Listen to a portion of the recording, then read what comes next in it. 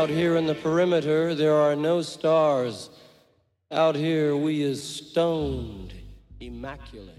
Hello and welcome. This is the C86 show. I'm David Eastaugh. As you know, we love a special guest. This week it's going to be the turn of the American rock musician, songwriter, author and record producer. It is the one and only Frank Secich, who I spoke to very recently to find out more about life, love, poetry and all that other groovy stuff. Original member of the American band Blue Ash, who've been incredibly prolific and also has been in various other combos, including the Dead Boys, and also worked with Stiv Bators, but has recently written a book about his life, which is absolutely brilliant. It came out at the end of 2023, titled Not That Way Anymore, and also in 2015 he wrote another autobiography titled Circumstantial Evidence, which are both available from all good bookshops and also online. But we're going to talk about all that stuff in this interview. So after several minutes of interesting but casual chat, which basically was a lot about our healths, I know, fascinating stuff, we get down to that exciting subject that was the early formative years. Frank, it's over to you. Sure.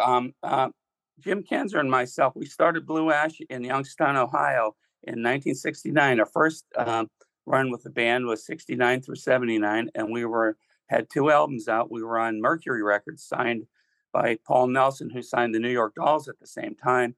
And then we were on Playboy Records. And we had regional hits and everything, but never kind of broke out or anything. Then the British group, The Records, in 1979, they covered one of our songs, Abracadabra, Have You Seen Her? And it was on their first hit album. They had a top 40 hit album here in the United States. So that got Blue Ash around a lot more. Michael Monroe's recorded some of my songs. I've got about 30 songs recorded by different people.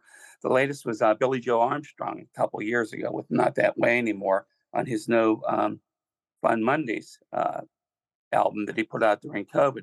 Then in 79, I started playing with Stiv Bators, who was a friend of mine from my teenage years. And I did his solo albums on Bomp with him, the Disconnected album. Then I toured with the Dead Boys and Stiv for 3 years till 1981. Then I was in a band called Club Wow from 81 to 85 with Jimmy Zero from the Dead Boys. And it was a really, really good band. And they've just put out reissues of that everywhere now on 0 Hour Records out of Australia. And there's going to be an LP on that coming out. From 85 to 90, I managed a band called The Infidels. And they had a big cult following and are still around and get together and do things.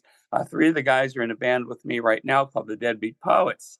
And we've had like 8 albums out. And I quit the music business from 1990 to 2003 to raise my son, and got a regular job and didn't even pick up a guitar for 13 years. And in 2003, we started doing Blue Ash reunions and Deadbeat Poets. I've had 8 albums out since then. So I've been touring the world since then. Wrote a couple books, wrote Circumstantial Evidence in 2015, and Not That Way Anymore. It's just come out at Halloween this last year. Yes. So that's where I'm at. That's quite some career, because you've really straddled decades, musical trends, musical fads, people coming, going. I mean, that's quite an amazing CV you've got here, isn't it? I mean, you've gone through the kind of latter part of the 60s into the sort of 70s world and navigated those kind of massive moments that changed. I suppose, you were there to see the kind of the world of the Beatles, the Stones, the Who, Jefferson Airplane, Jimi Hendrix, the Doors. So how was your musical world shaped at that point? Well, I first started to want to be in a band in when the Beatles played on the Ed Sullivan Show in 1964, February 9th. And that's all I wanted to do. So I got a guitar and got a harmonica and started with my neighborhood friends playing. We started our first band in 65.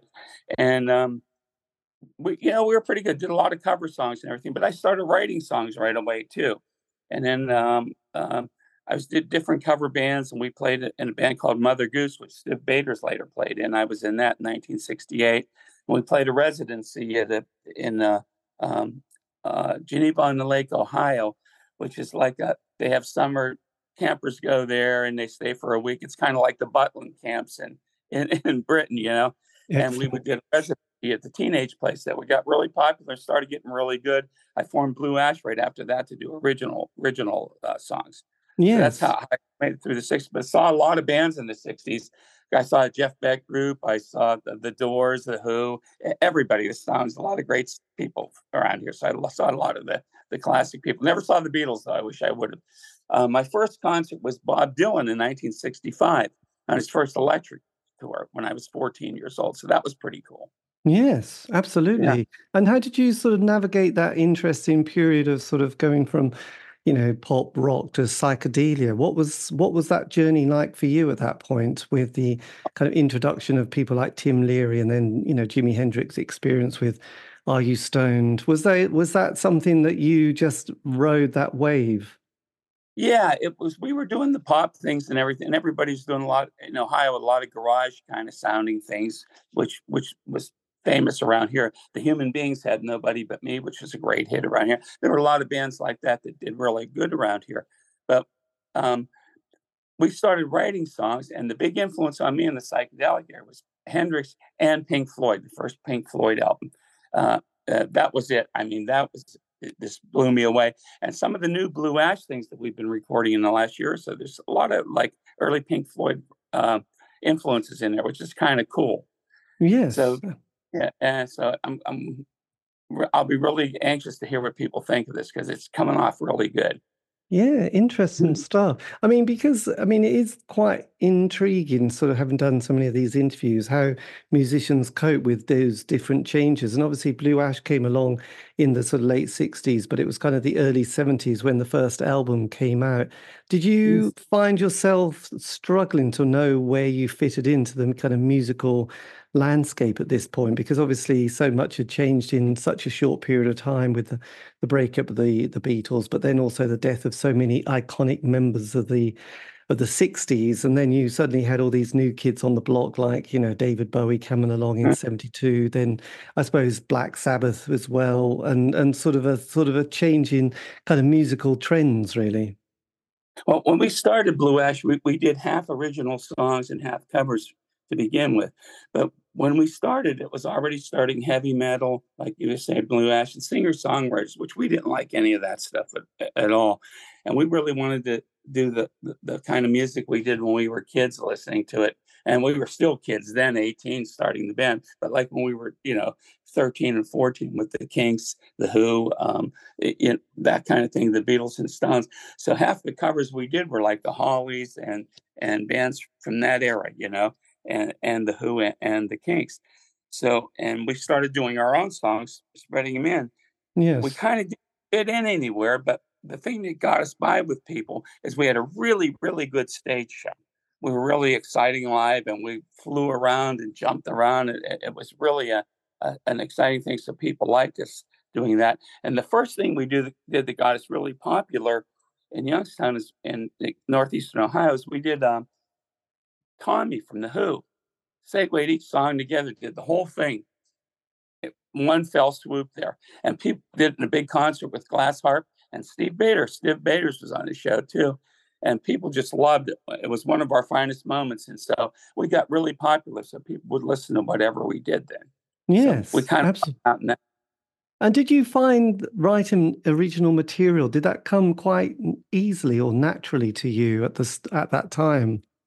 Yeah, it came pretty naturally. I started writing really when I was 14 or so.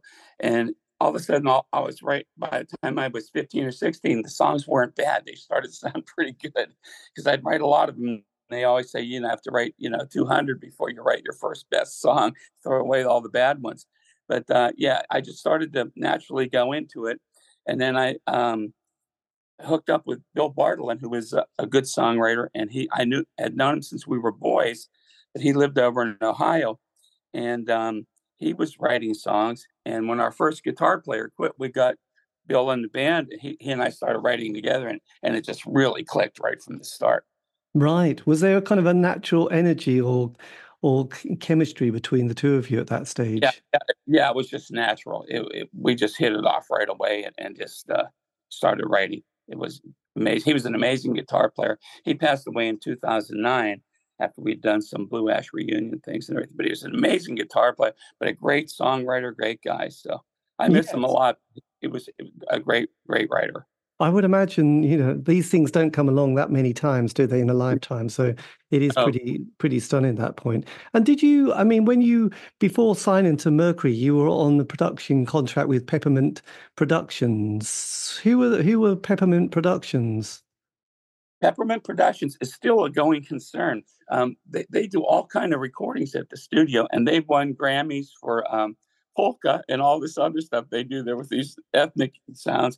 But they're still going, and they've started a label now, up again, Peppermint Productions, and they're going to be releasing a lot of the old Blue Ash things that have not been released yet. There were still 200 and some um, um, demos and things in the can that we never released there. So those will be coming out. They came out in two different waves in 2004. Not Lame Records put out a 2 CD set of 4 albums worth of that stuff called Around Again. And then in 2016, You Were the Cosmos in Spain put out a double gatefold LP called Hearts and Arrows with more songs on it. But Peppermint's already put out a comp with a Blue Ash song called It's All on Your Mind. This was always one of my favorite ones we've ever written. We thought it was lost, but it's on that. But this new one that'll come out, it'll have Jazel Jane on it. It's in the Daisy Jones and the Six series. It's in episode 1. Speaking of which, David, that's on tonight, the Emmy Awards. And that's the big television awards for America. And it's up for 9 Emmy Awards, and including Best Actor and Best Actress. The actress is Riley Keough, who's Elvis Presley's granddaughter, Lisa Marie's daughter. And the star of the show is Sam Claflin, who played Oswald Mosley in Peaky Blinders. Yes. He's the rock star. So they're all up for awards tonight, and I'm just hoping they do a lot because that'll help sales. They'll put it out on a DVD soon. But all of 2023, it was one of the number 1 series in all the world.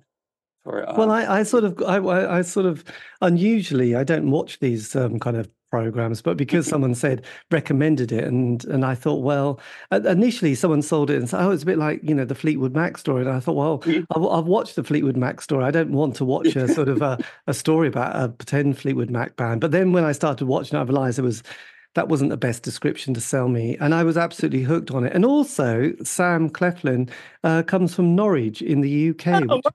Which is where I'm sitting now. So his childhood home is in East Anglia and the Norwich area. So yes, bizarrely, his dad used to be I think he was the finance manager or person at Future Radio in Norwich for quite a few years. So there's quite an interesting connection. Connection. Yes, there is quite a connection with Sam, but he's obviously become quite the actor. And then I saw the film, and then I saw the series and was absolutely hooked by it because I thought they were all stunning. Did you know that you had a Blue Ash song in the series at that stage? Yes, when we heard about the series, what happened was I signed a contract, Peppermint Productions, and I signed a contract with Reminder Records out of New York to get some of the old Blue Ash stuff. The guy got a hold of me, Jeremy Thompson. He goes, I can place, old music in TV and movies. And so we signed a 1-year contract. Okay, fine, that'd be cool. So almost when the year was up, he goes, I got the song, I got it placed in Daisy Jones in the Sixth.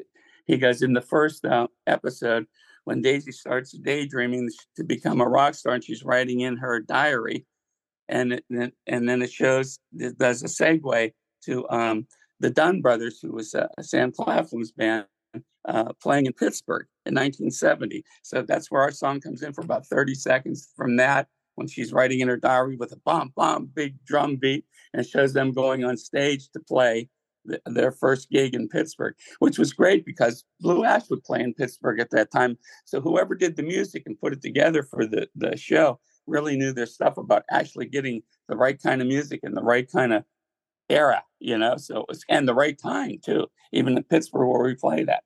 So it was kind of like a real cool kismet kind of thing, That's amazing. You must have been so chuffed with that. I would imagine that. Yeah. So we were all excited, and it's been really, really cool, and it's just been fun. We got good money for it and everything too. So it was great, Yes, it must. I love those stories. They're warming, aren't they, in this day and age? You need some You need Yeah. some happy times. So as the 70s progressed, obviously Mercury Records, you did that first album. Then you were signed to, was it Playboy Records in sort of 77? How did that relationship come together? Well, we did really good at Mercury, and the guys at A&R loved us, Paul Nelson, Bud Scott, and the rest of them. But they didn't really know what to do with us. So they gave us one more single, a third single, to try to get a hit, because we had to sell 25,000 copies to get a second album, but we only sold like 19,000. So they were going to give us one more chance because it just wasn't hooking commercially. But Dick Clark even tried to help us out. He played our record on American Bandstand, which was great, trying to help us out, but it still didn't go any good. So they let us go for lack of sales under the, protests of the guys at the A&R. So a lot of labels were interested in us then. Columbia was. They flew us up to New York. We played in Studio A where Dylan and Paul Simon and Simon and Garfunkel recorded. Did a great audition for him. It fell through at the last minute. RCA, the same kind of thing. Then a fellow named Nat Weiss, who owned Emperor Records in like 1975, 76, came to Youngstown to see us, and he was really interested in us. Nat was the Beatles' American lawyer and a really good friend of Brian Epstein. And when the Beatles came in 1968 to kick off Apple in New York City and did the Tonight Show, Johnny Carson's show, they stayed at Nat's apartment. And that's where Paul McCartney actually hooked up with Linda Eastman. Anyway, Nat would tell us great stories about them. And we really wanted to go with him. And he was having some financial things at the last minute. He goes, I can't do it properly for you guys. He goes, so I'm not going to hold you back. So we were kind of disgusted. Then we got a chance to sign with Playboy. So we did it, and we had a single out called Look at You Now. We had a singles deal with them. And it did really well. A regional hit all over the South, Texas, and the Midwest. And they signed us up for an album, to get an album out right away, and sent us to LA. Got the album out. It did really well. It was going well. The first couple weeks sold 54,000 copies. We were getting airplay everywhere, and Playboy Records went out of business. They just canned the whole. They just went bankrupt, and so we were left again with nothing. So after that, I started playing with Stiv Bators in 1979, and that was the end of our band. So we had a little bit of a run of bad luck and some good luck, and it became like a cult band. But that was the run of Blue Ash. That was the 10-year relationship, really, wasn't it? And then with Stiv, how did this kind of develop? Because he was quite the character, wasn't he? Yeah, I had known him since we were teenagers. We used to go to the teenage dances in the Carousel Teen Clubs, 67, and so in the Youngstown. So I knew him from them. I knew he was quite a character. As a matter of fact, I was the first guy that ever brought him on stage in 1969 at a small art outdoor gig. And people went nuts over. He did his stage act and everything. And he ended up getting bonked in the head with a microphone. I took him to this hospital to get stitches. Anyway, he became kind of my replacement in the Mother Goose band. Then he went up to Cleveland and started Frankenstein then with the Dead Boys. So when the Dead Boys were kind of winding down in 78, after they had their two albums, he wanted to do something different, wanted to do pop music. So he asked me to come up to Cleveland, do some demos with him. It's Cold Outside, and we wrote a song together the last year. And I did that with Jimmy Zero and Johnny Blitz from the Dead Boys and Stiv. And he took them out to L.A. and Greg Shaw, who owned Bump Records, loved them and signed us up. And that's how we got with them. Right, Greg Shaw. And what was Greg Shaw like from Bump Records? Oh, he was a great guy. He's one of my favorite guys. You probably saw in the book, I wrote a big chapter on him, but he was just I used to call him like a patron of the arts, and he was the most knowledgeable rock writer anybody I ever knew with rock music. I mean, he had the minutia down pat. I mean, I think I'm bad sometimes with people, and Stiv was like that too. But this guy had 100 times the knowledge that we had, and we're no slouches. So, I mean, you could just talk to him about everything, Yes. One time I was trying to remember a band, and they were a British band from the British invasion, but they weren't very good. They were called the Snobs, and they were dressed like 18th century Brits with the wigs on and snuff. They would pretend they were doing snuff, and they had they had songs out called the Buckle Shoe Stomp and a few of the other ones. There's even a Pathé newsreel about him. And I couldn't remember much about him. And Greg goes, "Oh, I've got the record. I'll give it to you." He goes, "It only sold 125 copies." How many copies it sold? He goes, "And it's terrible, but if you want it, I'll give it to you."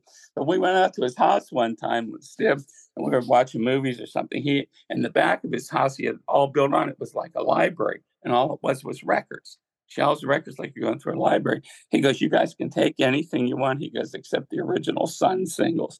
He had every Sun single, 78 and 45 in order in that collection. Amazing. So it was an incredible guy, yeah. Wow, that's incredible. So you did the album Disconnected, didn't you, at this stage in 70? Yep. What was your memories of that? Because you write the opening song, Evil Boy, with Jimmy Zero, don't you? Yes. We were supposed to go to Australia, and we started doing a West Coast tour with the Members. Oh, yes. Magazine, remember them? Howard Devoto and Yeah. Peru. And it was called the Erg Music War. They made a movie about it. We were in it too. We cut out of the movie because of Stiv had some kind of contractual things he couldn't get in it or something. So anyway, we got paid for it, but we did the West Coast tour with that, and down to Santa Monica Civic Auditorium, which was the last gig of it. And then the Australian thing fell through. So Greg says, "Why don't we do the album?" Because we were going to do the album when we came back. So we started doing Disconnected right then, the summer of 1980. So that's how we did that. And it came out in December of that year. We did one last tour with that and on the East Coast. Excuse me, in December in 1980. But Stiv came back over with Brian James from The Dam, and Brian played with us. So it was me, Brian, George Cabanis, David Quentin Steinberg from the Disconnected band, and Stiv. And we did one last tour for a month, and then Stiv formed the Wanderers, and then the Lords of the New Church, and stayed over in Britain. Yes, but did you work at any stage with Was it Cheetah Chrome at this? Yeah. For about the first 3 months of the touring, we were. Cheetah was in the band. I was the only new guy. It was Cheetah, Blitz, Jimmy, and Stiv. And then on December 18th, we were all at Keith Richards' birthday party, his 36th birthday party, December 18th at the Roxy Roller Disco. And Cheetah fell and broke his wrist, so he couldn't play anymore. So we had this whole tour lined up, the Whiskey a Go-Go and all that. So we got George Cabanis to be in it, and it just sort of just took off from there. He never played with Cheetah again, though I did. He came up and did once after his wrist was better. Came up at Town Hall in New York and did a couple songs with us, and then that was about it. I hadn't played with him after that. No. Were you pleased with the kind of the final mix and the sort of general sound of the album? I liked everything on the album except the song "Ready Anytime," because they did that when I wasn't there, and that was a really good pop song, and Stiv put all these risque lyrics in it and everything, and I just didn't like it at all, and I have still never forgiven him or Greg Shaw for that. So when I got the thing, because I went home right before that was mixed, I had written the melody and the choruses and everything, which I thought was a great pop song. And I told Stiv, just do the lyrics. I know you'll do it right, because I had been burnt out. I'd been on the road forever, so I wanted to go home and just take some time off. So I didn't hear it till it came out, and then I thought, oh my God, they ruined that song. But that's the only thing I didn't like about it. But I laugh about it now. So. Yes, it can be quite irritating. But then immediately you form another band, don't you? Club Wow with Jimmy Zero. Yeah, Stiv wanted to have two bands. He wanted to have the Wanderers and wanted to have us in America, but neither the Wanderers in Britain or us wanted to do that. You can't have two bands. It was almost impossible. I mean, it wasn't like, we were Rod Stewart or anything that you could have the faces and do it on solo stuff. We just couldn't do it, so nobody wanted to do it. So Jimmy Zero from the Dead Boys asked me to join his band in Cleveland, so I did that and played with them for 3-4 years. So that was a lot of fun. Yes, my God. Were you feeling burnt out at this point by the mid-80s? Yeah, pretty much. And then by the middle of the 80s, after Club Wow, we couldn't get signed anywhere. And that was a great band. We did some great recordings. I had a 3-year-old son and everything by 1990, and I wanted to see him grow up. So I thought I just left the music business. And actually, Stiv died, and in the same week, one of my best friends killed himself. So I lost two of my best friends ever in the same week. So I thought, I've had it with the music. I'm burnt out. I got a job with an insurance company and did that for about 13 years until started coming up again and picked up my guitar one day after 13 years, never wrote a song or even played a riff in those years. And I wrote the song, the Stiv Bators Ghost Tour, which is the theme song of his movie that came out a couple of years ago. So I wrote that, and then the songs just started pouring out of me. And then we formed Blue Ash and did things. And then Deadbeat Poets, we've had 8 albums out or something like that now. I So know we've had a lot of. You've had an amazing period since your sort of comeback from the sort of retirement period, actually. Did you manage to sort of avoid that? Because a lot of the people that you must have been mixing with were kind of quite serious drug users at that stage. Yeah, I never was. I always stayed away from that. I was always proud of myself for doing that. I never had a problem with that. But there was a lot of that going on at the time. It's hard to live with guys that do that a lot. Yes, I would imagine, Yeah. and it was kind of famous, I suppose. That there's quite a few groups and bands, and he was just kind of none of them are left because they're all dead. And you think, God, that was a bad period for music, really, wasn't it? That kind of Yeah. slightly sloppy period from the sort of 70s into the mid 80s. I still like to drink, but I drew the line at the drugs. I really never did that much stuff. It's funny you were saying how I just started a new life and became a businessman. I actually became a district manager with an insurance company. It was funny when I first started with the insurance. We were having a meeting in a college town at a restaurant. We'd have our morning meetings for sales things, and these two kids come up to me and. I never told anybody at the company that I, was a rock star before or a semi-rock star, And these two kids go, "Are you Frank Secich?" And I go, "Yeah, we have your autograph." I said, "Okay, sure." And so my boss goes, "What the hell was that?" You know, I said, "I used to play." He goes, I said, "I played for the Pittsburgh Penguins, the hockey team, for a couple of years." He goes, "I didn't. I just made it up." He goes, "Then they didn't believe me in that." So I finally told him afterward, "Yeah, I played in bands and people, would recognize me." It was pretty funny. Yeah. Amazing, amazing. So then 2014, 15, you write your first book, memoir. So was that something that had sort of been bubbling away in the background and you thought, look, I've got to get some of these stories out? Well, what's funny is George Matskoff, he owns Zero Hour Records and High Voltage Publishing in Australia, who publishes the book.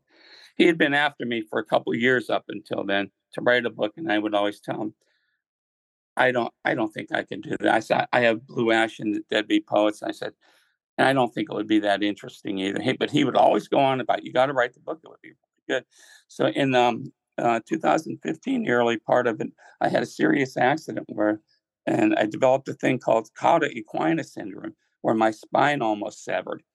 I felt this sharp pain that threw me to the ground, and they rushed me to Pittsburgh and did an emergency surgery. I was in there for 5 days, and I had to do a lot of recuperating. So the minute I get home from the hospital, George emails me. He goes, "Now you have time to do this."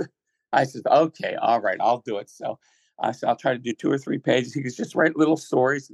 So I did it in about 3 months, and I said, sent it off to him. He liked it a lot, and he put it out, and it did really well. And the first one did well. I toured all over the world with it and sold all over the place. And then this year, a year ago this January, he goes, "Why don't you write another one?" He goes, I'd like you to write 4 more books in the next 5 years." And I go, "Whoa." I said, "Well, there's some I could, do what I did from 2015 to now." And then I added, and not that way anymore. And I added some more old stories that I forgot about. And the next one I think I'm going to do is a history of the bands in Northeast Ohio in the 1960s and 70s. So I think, and I got a lot of the old guys, while they're still around now, will let me interview them and stuff. I think that'll be a really interesting book. So I'll figure out we're going to do a picture book with Stiv Bader's solo career with Teresa Kariakis, who took all the pictures and took the front picture of that book too, Not That Way Anymore. And then Teresa and I are going to write anecdotes. Teresa lived in London with Stiv and Michael Monroe for a couple of years too. So she has all kind of funny stories too. So God, that's we'll going to be just put it. fantastic. Yeah, and we'll put in stories. And she has tons of pictures, and she's a fabulous photographer. What was her name again? Teresa Kariakis. She took the front picture of that one and the back picture of my first book. And a lot of Brilliant. the books in there are hers too. But she's got amazing pictures of Stiv, and like I said, she lived with him and Michael. So it'll be a fun book. Yes, there's nothing. I mean, anybody who took good photographs during that period, I suppose it's the same with any period. You just have to take them and then put them in a shoebox under your bed for sort of probably 3 or 4 decades, and then you just unearth them, and they just look incredible, incredible stories. So with this new book, which is just coming out, 2023, 24, I mean, it's been beautiful. I really like the way it's been designed and put together. Because it's got a sort of a quality of a bit like a fanzine, a bit like a scrapbook. Whose idea was it to design it like this? That was George Mascoff's from, he does the designing, does the covers, and did the layout like that. I thought it was cool too. I like the kind of punk do-it-yourself. Every page is different kind of type and everything. Some of them are crooked, and it has a cool layout to it. I thought that was Yes. really. And Yeah. did you find when you started to, focus again on your second book, did it all sort of happen relatively quickly? Yeah, I had a lot of stuff that I had could have put in the first book, and then there were a lot of things that just kept popping in my mind. People kept reminding me of stories, so I would write that down. I keep a little ledger on my computer just to like a click that I click on there and start the story. I have a few ideas for the story, and that's how I would do that. Then I'd finish Yes. story by.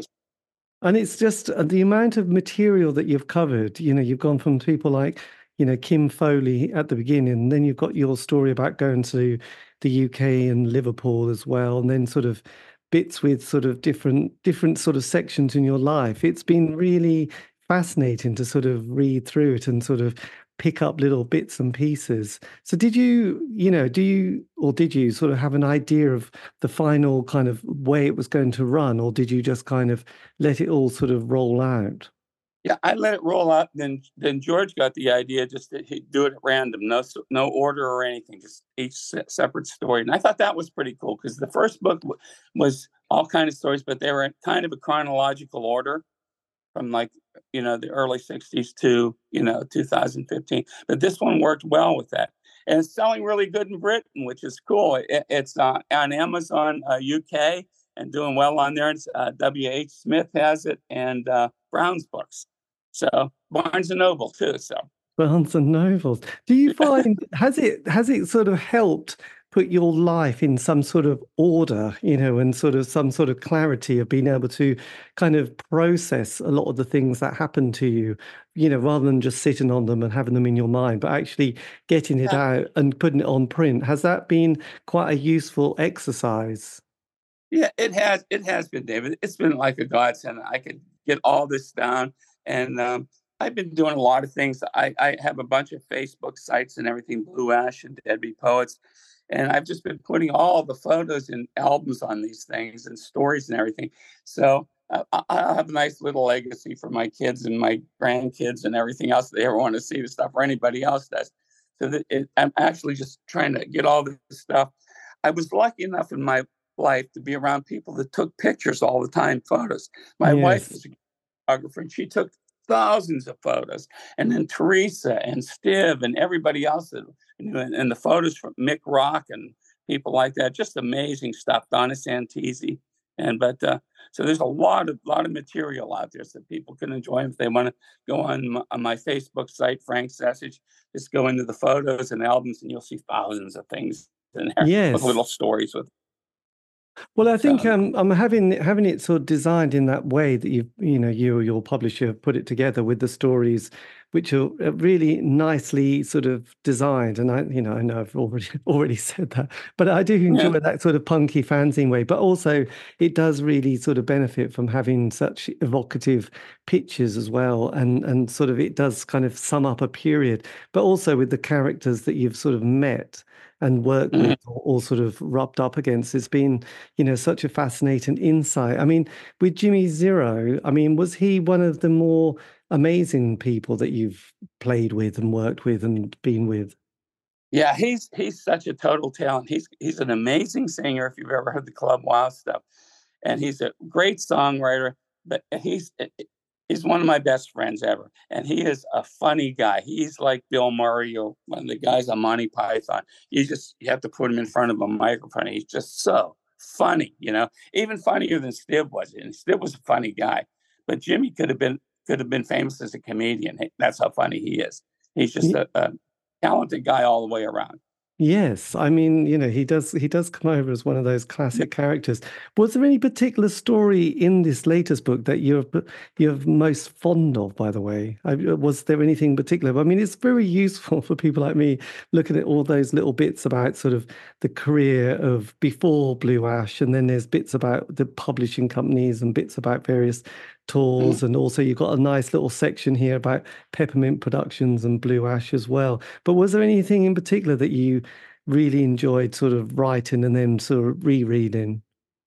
I love a lot of the Stiv stories. The Jimmy Zero chapter is one of my favorite. I could have made 10 chapters and wrote a whole book about him, but he was so funny. And one of the funniest stories I put in there is the end of his chapter. And my son Jake was a skateboarder and a hockey player and played really well. And all his friends were skateboarders, and they loved the punk stuff. They loved the Damned, the Dead Boys, the Sex Pistols, and Ramones. They just idolized this guy. So even though I was a small part of that, Jake was always real proud of me. And I tell the story in there how when Johnny Blitz came to our house when they were doing the 1987 tour, Jake was just a baby, and he was staying there for a day or so. And he asked my wife, Lisa, if he could feed Jacob, a bottle. So he goes, because I got 2 babies at home too. He said, I'd like to feed. So Lisa goes, okay. She let's feed him the bottle. So Jake would tell his skateboarder and hockey team friends all the time that one of the Dead Boys actually fed me a bottle. And they idolized the Dead Boys like me and my friends idolized the Kings and the Stones and the Who. And that they couldn't believe these stories. So I had Yes. introduced Jimmy to Jake and we did this renewal thing in Akron, and Jimmy was there, and I could see Jake was real timid about being around him. And I says, come on, Jake, I'm going to introduce you to Jimmy. I said, you'll really like him. You guys will hit it off good. So I introduced him. They start talking. They're really hitting it off. So I'm sitting there during one of the things. Jimmy says to him, Jake says to him, Jimmy, is it true that Johnny Blitz actually fed me when I was a kid? And Jimmy goes, yes, Jake. He goes, that's true. Blitz actually did that. He goes, but what your dad didn't tell you was that Blitz breastfed you. Jake just started laughing, and I started laughing. But that's how funny Jimmy was. He would just come up with stuff like that. Excellent. Yes. Yeah. That must have made his he expression on his face must have been priceless at that stage. Yeah, it was too. And then he knew he was, taking the piss out of being funny. And Jimmy really likes Jake. Every time I talk to him, he always asks about Jake and everything. So he's kind of a hermit, keeps to himself a lot in Cleveland. And I talk to him about it once a month or so. Nice. Well, and there's another one of my favorite bits in the book is your bit on Greg Shaw as well, the Pope of Power Pop as well. That's a really nice bit. Was that quite a nice kind of experience to be able to write about Greg? Oh yeah, definitely, because it was so good. He had got a hold of me in 2004, and they were putting out the 25th reissue of Disconnected and L.A. Confidential, and he wanted me to. I had talked to him for a while, He wanted me to write the liner notes. He goes, I could think of nobody else better but you to write them. I says, he goes, and I'll pay you real well for it. I said, Greg, you don't have to pay me a thing. I said, that'll be a labor of love. So we spent like 6 months on those voluminous stories and told stories back and forth. And anyway, I would talk to him almost every day. And I told my wife, I said, I sent an email to Greg. He usually answers within a half an hour. He's one of those guys that answer you right away. It's been a couple of days and I haven't heard from him. That's really odd. And I had sent him the Stiv Bators Ghost Tour thing, the first song that I had written after I started writing songs again, because I said, I name checked you in the song. And all of a sudden I found out Greg had died. He had had heart problems and diabetes all throughout his life. He just passed away, and I just was so shocked and so, stunned. Yes. He was only 55 as well of heart failure, wasn't he? Yeah, yeah. Was it So, up to that point that he had no idea? yeah, we were still talking off. Well, he never told me anyway if he was feeling bad, but we'd had great conversations. We get on the phone and just have, these hour-long conversations constantly while writing all the liner notes and getting it together too. So it was a lot of fun doing all that. And I'm glad I got Yes. before he died again too. So, And is Susie Shaw, she's still sort of yeah, she's around? running Bomp, and they have Bomp and Alive records with Patrick Wazell. Actually, those two were two of the ones that helped me with Deadbeat Poets, because after I started writing songs, we did a couple of demos. They were the only people I still knew in the music business. So Patrick and Susie ran it, and Patrick says, I can't do anything with this, but I know this label. And he goes, because we don't have this kind of music. It's just not what we do. He goes, but it's fantastic. He goes, why don't you send it to this label in Japan, Vivid Sounds? They might be interested. So there, I send them off a couple demos, and 12 hours later, they get back to me and offer me a recording contract, which I thought was ironic, because all those years Blue Ash was trying to get signed up and had all this stuff, just kept getting the runaround. And in 12 hours on the internet, I get a recording contract. So that's how all the Blue Ash, Deadbeat Poets stuff started. And we, got to Pop Detective Records with Mark Hirschberger from that, and had them put all out here. But we got the startup money was from Japan. And that was because of Susie and Patrick. But I just got off the phone with Greg from Get Hip. He said, Susie just ordered a bunch of the books for Bomp, and they're going to have them ready on Friday to sell. So because they still do great mail order and everything. So I thought that was cool. That's fantastic. So Get Hip. God, I've done an interview with who's the people who run Get Hip? Get Hip is run by a guy named Greg Kostlich, and he was the guitar player in a band called the Cynics, who are a really well-known garage band from the 80s. They tour all over Europe and play everywhere, and they still do stuff and get back together. But Get Hip is the number one vinyl distributor in the United States. Yes. They all they do is distribute vinyl. They have some CDs, but it's almost all vinyl. And they have a store down there and a whole warehouse, huge mail order, and it's fantastic. They do shows down there. They bring people like the Flesh Tones in and stuff, and have shows and everything. So they have a little theater in the building and everything else. That's kind of cool. Yes, I think it was Greg. Whose partner is the one who runs Get Hip? Barbara. Barbara, but is she married to? She's married to Greg. Yeah, she's married, right? So I've done an interview with dear old Greg actually about his kind of interest in life in the Cynics, which is quite amazing. So so your book is going to get distributed by Get Hip as well. Oh yeah, they've already got them. I signed about 200 of them for him. He always likes to have the autographed copies of Blue Ash, and they still have all the Blue Ash records, and they got the Blue Ash and colored vinyl came out too. So they've got that. Fantastic. Yeah.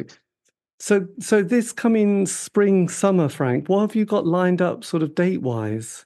Well, I think around March or so. Since the weather's been crappy here, I'm glad I'm not out now. I was going to go out at this time, but I'm glad I didn't. It's really they're having the election today in Iowa, the first presidential thing. It's 42. It's 42 degrees below zero, and people have to go out and vote tonight. Wow. It's below zero here, and then it's like 20 below with the wind chill. But that's insane. They were showing people were throwing coffee in the air. And before the coffee hit the ground, it would freeze. Wow. Into like ice. That's how bad it is. They were doing that on TV on the networks last night. So I'm glad I'm not out there. Anyway, around March, we're going to hook up. I'm going to hook up with the Ghetto Blasters, who I've gone on tour with before. They're going to hook up some things in the South, in the Midwest, and probably the East. We'll do that. And I like going out with those guys. They're a great band. I get up and do a couple songs from my career with them. And then I do an acoustic set. And they always hook up something in the daytime for me, like at a bookstore or record store. So we'll do like 2-3 gigs a day, and do that. And I'll just do the ones in a bookstore and that, but play a few songs and sign books and tell stories. And I have fun doing it. I love doing it. So I'm not surprised. It sounds like the best way to spend a day, really. And yeah, it's a lot of fun. You meet a lot of nice people and come to the bookstores and record stores. And I wrote a lot about that in the book too. How I enjoy that so much. Yes. So it sounds like you've got a lot of kind of reissues coming out. Do you know off the top of your head which ones are sort of coming out and which ones are sort of planned for the next couple of years? Okay, the Blue Ash, No More, No Less, and Blue Vinyl is out now. Get Hip has that. You get it anywhere around the world too. The Spanish ones are on You Are the Cosmos records. The Blue Ash are out like that. Get Hip has also Deadbeat Poets too, and the albums, vinyl. The Blue Ash oldies thing from Peppermint with the rarities on that will probably come out in the later part of 2024. I just got an email yesterday. They want to have a meeting on it and decide all the final things on it, artwork and everything. So that's going to be out. And there will be a new Blue Ash thing. We have 9 songs done. We need 2 more to finish the album, probably by Christmas of this year. And the stuff's fantastic. It's the Deadbeat Poets backing me and Jim on there. But we're all called Blue Ashes because it's got great players on it. And that's kind of cool. So that's what's happening. There's going to be a lot of stuff coming out, plus the new books. And so you've written 7 new songs for the album, and just got to get 2 more done before Christmas. Oh yeah, we have 9 done already. Okay. 9 new, 2 more. We have 2 more that are done too. We just have to get in and record them. And and are they sounding good? Yeah, really good. I think it's the best stuff Blue Ash has ever done. Everybody Excellent. I play with go crazy over it. So is it you?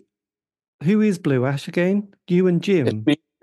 Jim Kens was the original lead singer, and I was the original bass player. And then it's Deadbeat Poets, Pete Revere on lead guitar, John Lumick on bass guitar, and John Corey on drums. Blimey. So, and has this been recorded remotely? Have you been able to sort of get together? No. We were all in the studio together, but we got behind on it during the COVID and everything because things were falling apart. But yeah, we've all done it together. No remote recordings. But yeah, we got 2 more to do, and then just have to mix it. So it shouldn't take long. One's an acoustic one too, so it'll be kind of easy to do. So hopefully we can get that in a couple of months. Well, that's going to be brilliant. Who's producing it, by the way? Pete Revere, who's the lead guitar player in the band. It's his studio. He does all the engineering and all the producing. And he was in a band called The Infidels. And it was funny how I met Pete and John. They were teenagers, 16, 17 years old, and they came in the record store where I was working, National Record Mart, and plopped down the Disconnected album at $10. And I said, "What are you guys, some kind of sickos to buy this kind of crap, They go, "Oh," they start defending Stiv, and they're getting all mad at me, and they're, "Stiv's great. What do you mean?" I said, "Turn the record over." And there's my picture. I go, "That's me."